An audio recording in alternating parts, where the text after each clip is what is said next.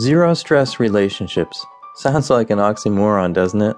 Well, for those of you who've been around for a while like me and have had a fair amount of relationship experience, this is a really intriguing thought. This is the second coaching session in the Zero Stress Living series. It follows the Zero Stress diet. The premise of this series is that our natural state is to be healthy, happy, and full of energy, but that we've learned to eat and think in ways that causes lots of stress and messes all that up. How would your life be different if you knew how to take some of the stress out of your relationships and add a sense of connection?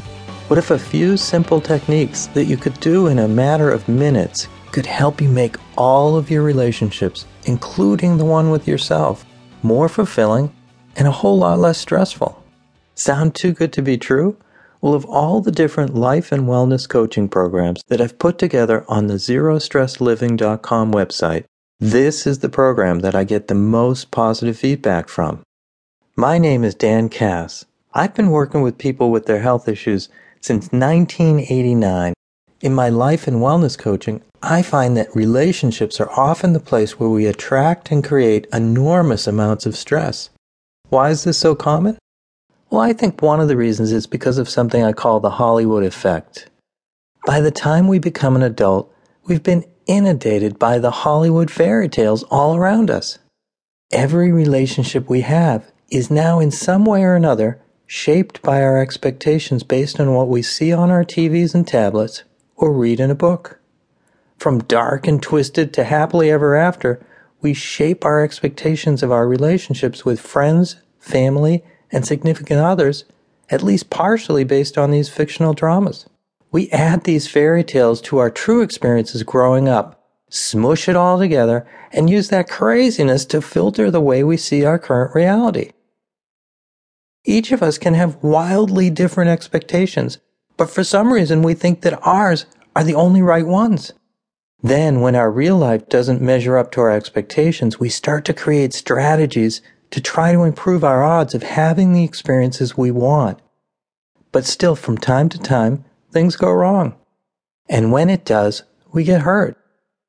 Consciously, you realize that it's in our important relationships at home, work, or school that have the most unpredictability when it comes to stress.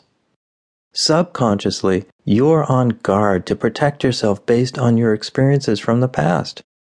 You may not see it, but you know it's there. You build walls and create strategies to stay safe. Unfortunately, these same strategies actually start making your life much more stressful than it needs to be. Imagine trying to drive your car forward while focusing on the rearview mirror. This program will give you the step-by-step techniques you need to let go of very specific events in the past, so you can move on to experience all the fun and joy your relationships have to offer. So let's get started.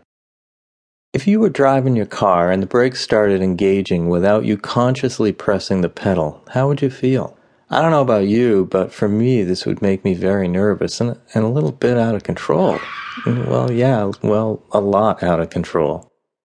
Well, let's say you're at work and you need to make a presentation. You prepare your PowerPoint slides, you have all your supporting research.